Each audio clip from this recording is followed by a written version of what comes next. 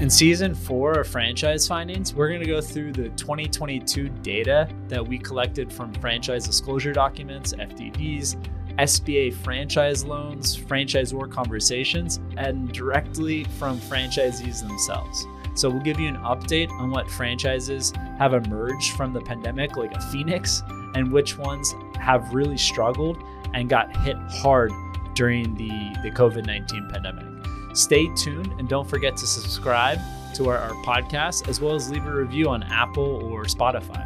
Are ATM franchises even profitable? Wouldn't that be nice to just have a bunch of ATM machines, vending machines, or whatever that's just driving passive income while you hang out at coffee shops all day or at the beach?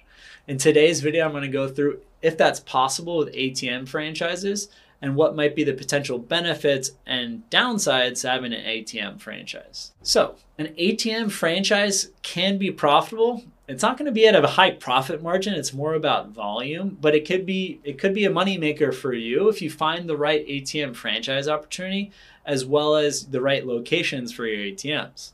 Now, the right franchise opportunity is usually going to get you great ATM franchise locations, so the two kind of come together. Some franchise systems will even get you an ATM location you'll buy from them where it's already in operation. You already have the sales number, the volume that you would be getting from the ATM as the new owner. If you have no experience in finance, consumer finance, it's a way to get into the space. You're dying to get into the space. Just be aware everything's changing. The need for cash has been decreasing steadily over the years in the United States. So there's not as much demand for cash and for the services that ATMs provide. And there are certain areas in the United States that ATM machines are used at a much higher level, especially in urban areas where you can get a nice return on ATM machines, but generally you're going to have a lot of ATM machines and you've got to see if it's going to be worth your time. So one of the biggest players in the space is ACFN.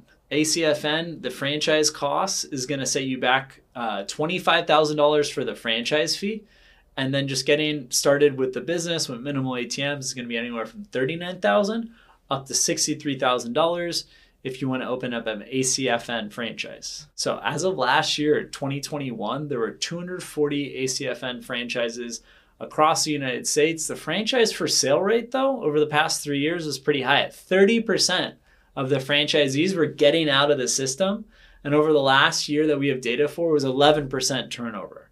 So that means every 10 years, it's going to be new faces and you're not going to recognize anyone if you're just looking at the transfer rate. And then if you look at the failure rate, it was also 30% over the past 3 years and 11% over the past year. So the system is slowly dying and there's a lot of churn for the ACFN system. And I believe a big part of that is that the industry is changing and how consumers are paying each other. And with innovations like Venmo, Zelle, PayPal years back, people are not using cash at the same rate that they did in the past, especially with this boom in cryptocurrencies as we're seeing.